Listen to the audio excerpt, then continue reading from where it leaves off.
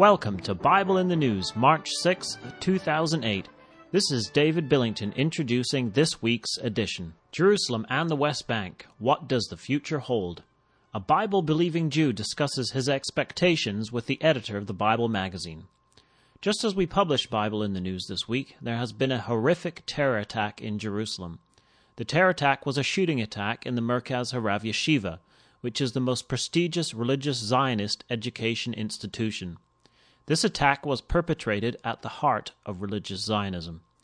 Merkaz Harav was founded by the late Rabbi Yitzhak Cohen Kook and led, after his death, by his son, Rabbi Tzvi Yehuda Kook.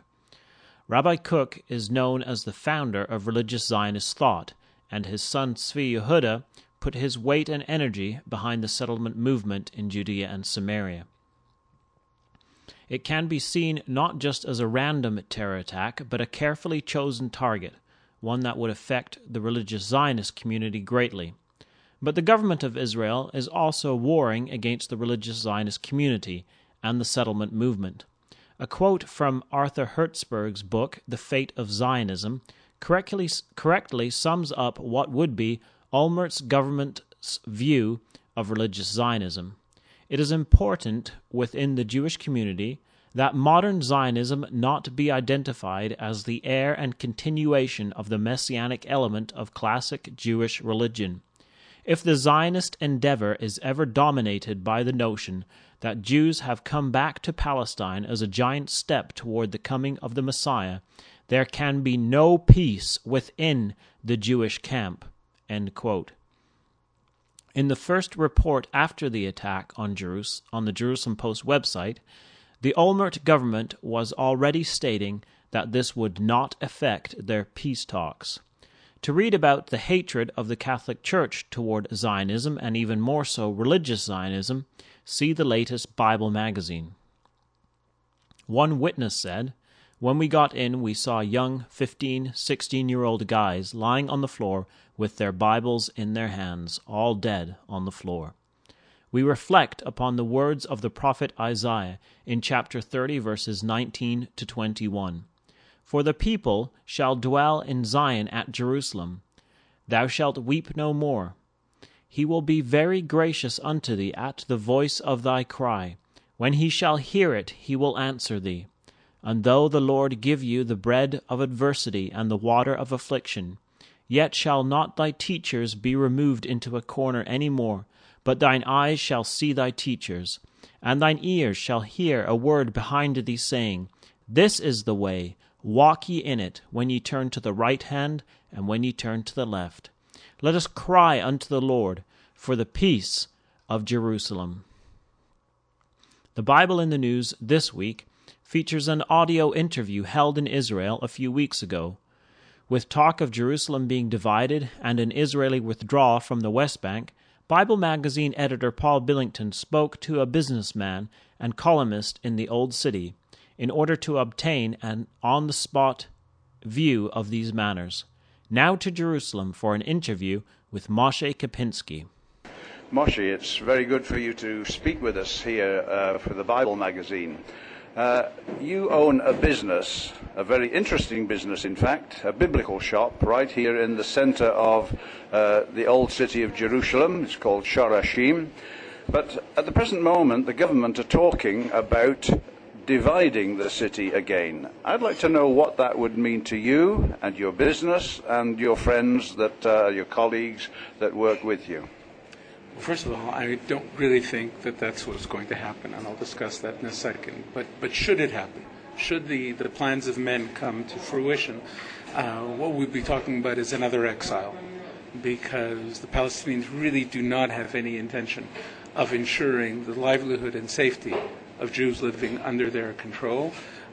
Dividing Jerusalem in any which way is like taking a heart out of a body. You can't have the body continue to exist. The Jewish people have wandered throughout history, and the only thing that kept them together is God and their yearning for Jerusalem.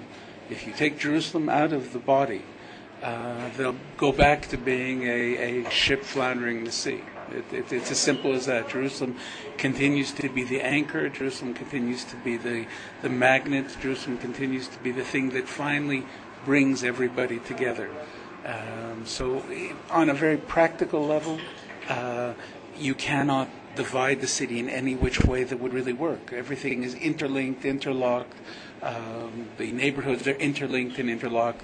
It would be like trying to cut a letter S into a square. It just doesn't really work.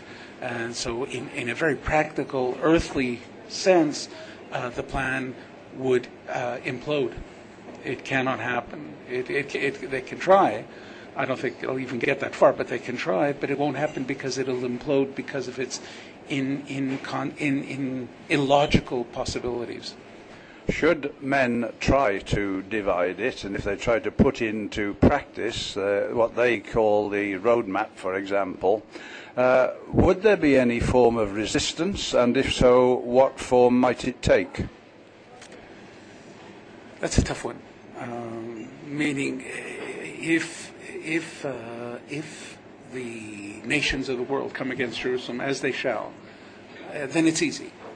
The enemy is without, and it's easy to struggle against an enemy that comes from without. We've become used to that.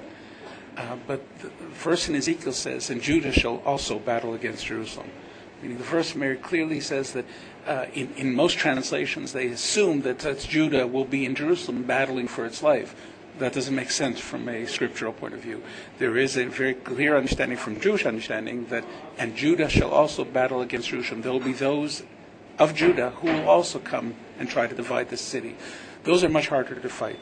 And the reason it's much harder to fight is that everything we do in our lives is really a reformation and replaying of biblical scenarios. Meaning, if you want to understand Jewish history, look at what happened in Scripture and see how it plays itself out in all different forms and different possibilities. And so the major two sins I think the Jewish people are trying to sort out consistently is, first of all, the sin of the spies, abandoning or not believing in themselves so much that they saw themselves as grasshoppers and therefore felt vanquished by the enemies around. And that sin of the spies continues forever. And the other one is the sin of Jeroboam and Rechavam, where they split the nation into two. So we need to find a way to combat the sin of the spies amongst our leadership and yet not split the nation into two. There's a little bit of a problem there for me, because when I read the scriptures, it would seem that when they were going to send forces to sort of settle that issue, God said that, look, leave this alone. This thing is of me. In other words, it was his intention that that division of the nation would take place at that time. Do you remember that? So, any comment to make on that? No, everything is of God's volition and God's. The splitting of the people came because men didn't understand the need to be together. And in fact, the scripture from the day one to now is all about God showing how it should be and then letting it fall apart. So man and woman were created together, separated, brought back together. And our purpose to bring back together man is in the Garden of Eden in unison with God. That falls. The temple built and destroyed, meaning everything is about what could be, and then God allowing or even pushing through a breaking apart of the vessels. And then man is being forced to sit back and try to put those vessels back together. So is it was it the wish of God for the 10 nations to be separated from the two? I don't think so. But God knew that would happen. He allowed it to happen because that's part of the process. Our process of coming back together as 12 tribes is first realizing the lack of not being together.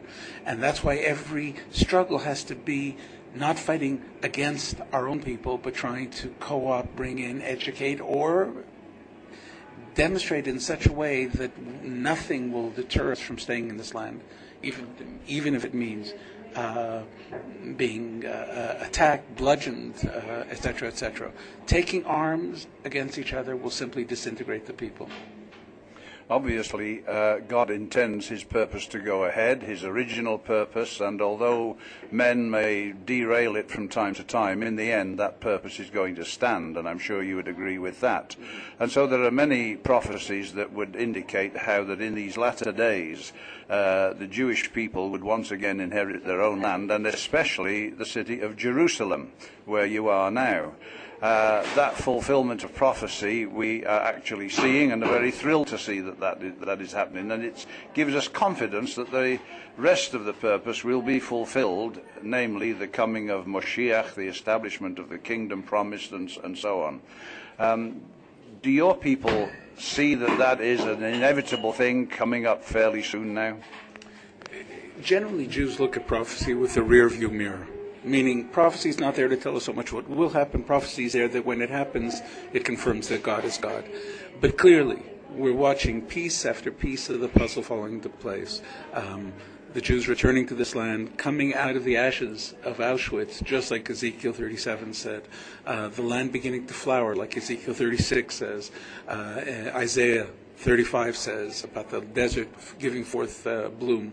So there's something of the pieces all coming into place. We're watching a directional progression. If Uriah's prophecy of that to happen, that the holy places will be plowed through, if that is to happen, if that prophecy came true, surely the prophecies of redemption will follow.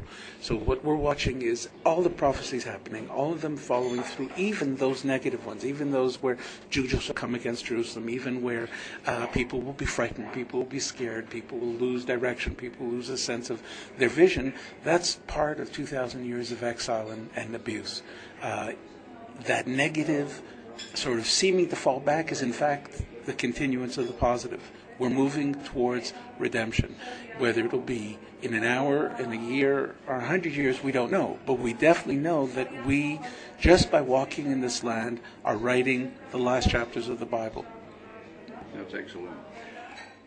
There is a powerful force in the world today, and that powerful force we can call the Western nations, we could call it Christendom, we could call it the Christian churches, and so on. You, Moshe, are aware of their position as far as the restoration of Israel is concerned. They believe in something called replacement theology and so on. What would be the response of most Jewish people, Jewish Zionists, to those Christians who would oppose your being here? There's a clear understanding that in Daniel's statue, where you see the legs of iron, and in the goats that come, the horns, there's a clear understanding that there are going to be 4 exiles, the 4th exile being the strongest, the most difficult, the most painful. That's the exile of Edom being Esau. And our understanding is that Esau is Rome. Now, what does that mean? Does it mean Rome physically? Does it mean Edom, Jordan physically? Or does it mean what those two spirits represent? And what they both represent, Esau and Rome, is replacement theology. The ultimate battle in the final days is who is more important, my doctrine or God? And that's going to be the struggle. Replacement theology is about making man's created image of God, which is doctrine, more important than God himself. And God is very clear about what his plans are, but man doesn't want to deal with that and would rather create false images and false idols, and replacement theology is the ultimate false image. It's Esau trying to retain or retrieve back his firstborn status that he sold because of his lack of faith. And in the end, the final battle is clearly Joseph will be a fire and Edom will be a stubble. They will be burnt in the Mount of Seir. Physically, I don't know, but spiritually 100% true. So there will be those of the 70 nations that are caught up with the spirit of replacement theology that will come against Jerusalem and fail. And yet, interestingly enough, Zechariah says there will be those of the 70 nations that will come and celebrate the Feast of Tabernacles. We believe there are only 70 nations, groupings in the world. They may be broken up into different states. But those 70 nations themselves, the same 70 who will come against Israel and the same 70 who come celebrate, that means there's going to be division within each nation. And that's the dividing line. Israel's going to be the measuring stick. On which side of the fence are you on? Are you standing on the side of God and his vision, or are you standing on the side of doctrine and your vision? And that is going to be the final battle. We're heading towards it. We're already in the midst of it, actually. And everything we're saying, even in terms of which churches stand on which side of the fence in terms of Israel, you can clearly go back to their concepts of replacement theology. Those that believe in replacement theology, Jerry, generally are pro-extinction of the state of Israel, though they won't call it that. They'll talk about, let's make a peace process, land for peace, all that stuff, which are all roadmaps to extinction.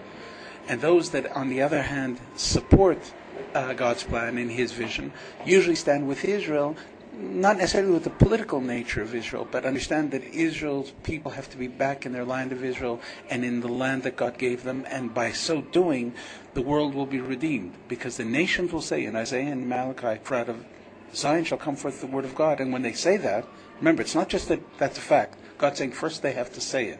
When they get the power and the vision to say that, then the next verse in both cases are, and then they shall turn their swords into plowshares. Meaning the redemption of the world is linked to their understanding that God did not replace his plan. This means the establishment of the kingdom again to Israel. It means the fulfillment of those promises that were made to the fathers, Abraham, Isaac, and Israel. Your belief on these things, I'm sure, is pretty close to our own, and we look with great anticipation for the establishment of that kingdom of God. Do you believe it will be under Moshiach, as we do, although the identity of that Moshiach, there may be some differences of view, but nonetheless, is that what you would expect? 100%. The only entity, the only way Isaiah 11 gets fulfilled, Isaiah 11 describes the kingdom of God, the knowledge of God will cover the earth like an ocean, the wolf shall lie down with the lamb, is under the role of God's anointed. Meaning God will anoint the man who will be his representative on this earth. As God rules in the heavenlies and in the world, this man will be his representative, his Messiah on this world. That is the King Messiah. Thank you very much for talking with me, Moshe. It's been wonderful once again. Thank you so much. Come back next week, God willing, to www.bibleinthenews.com.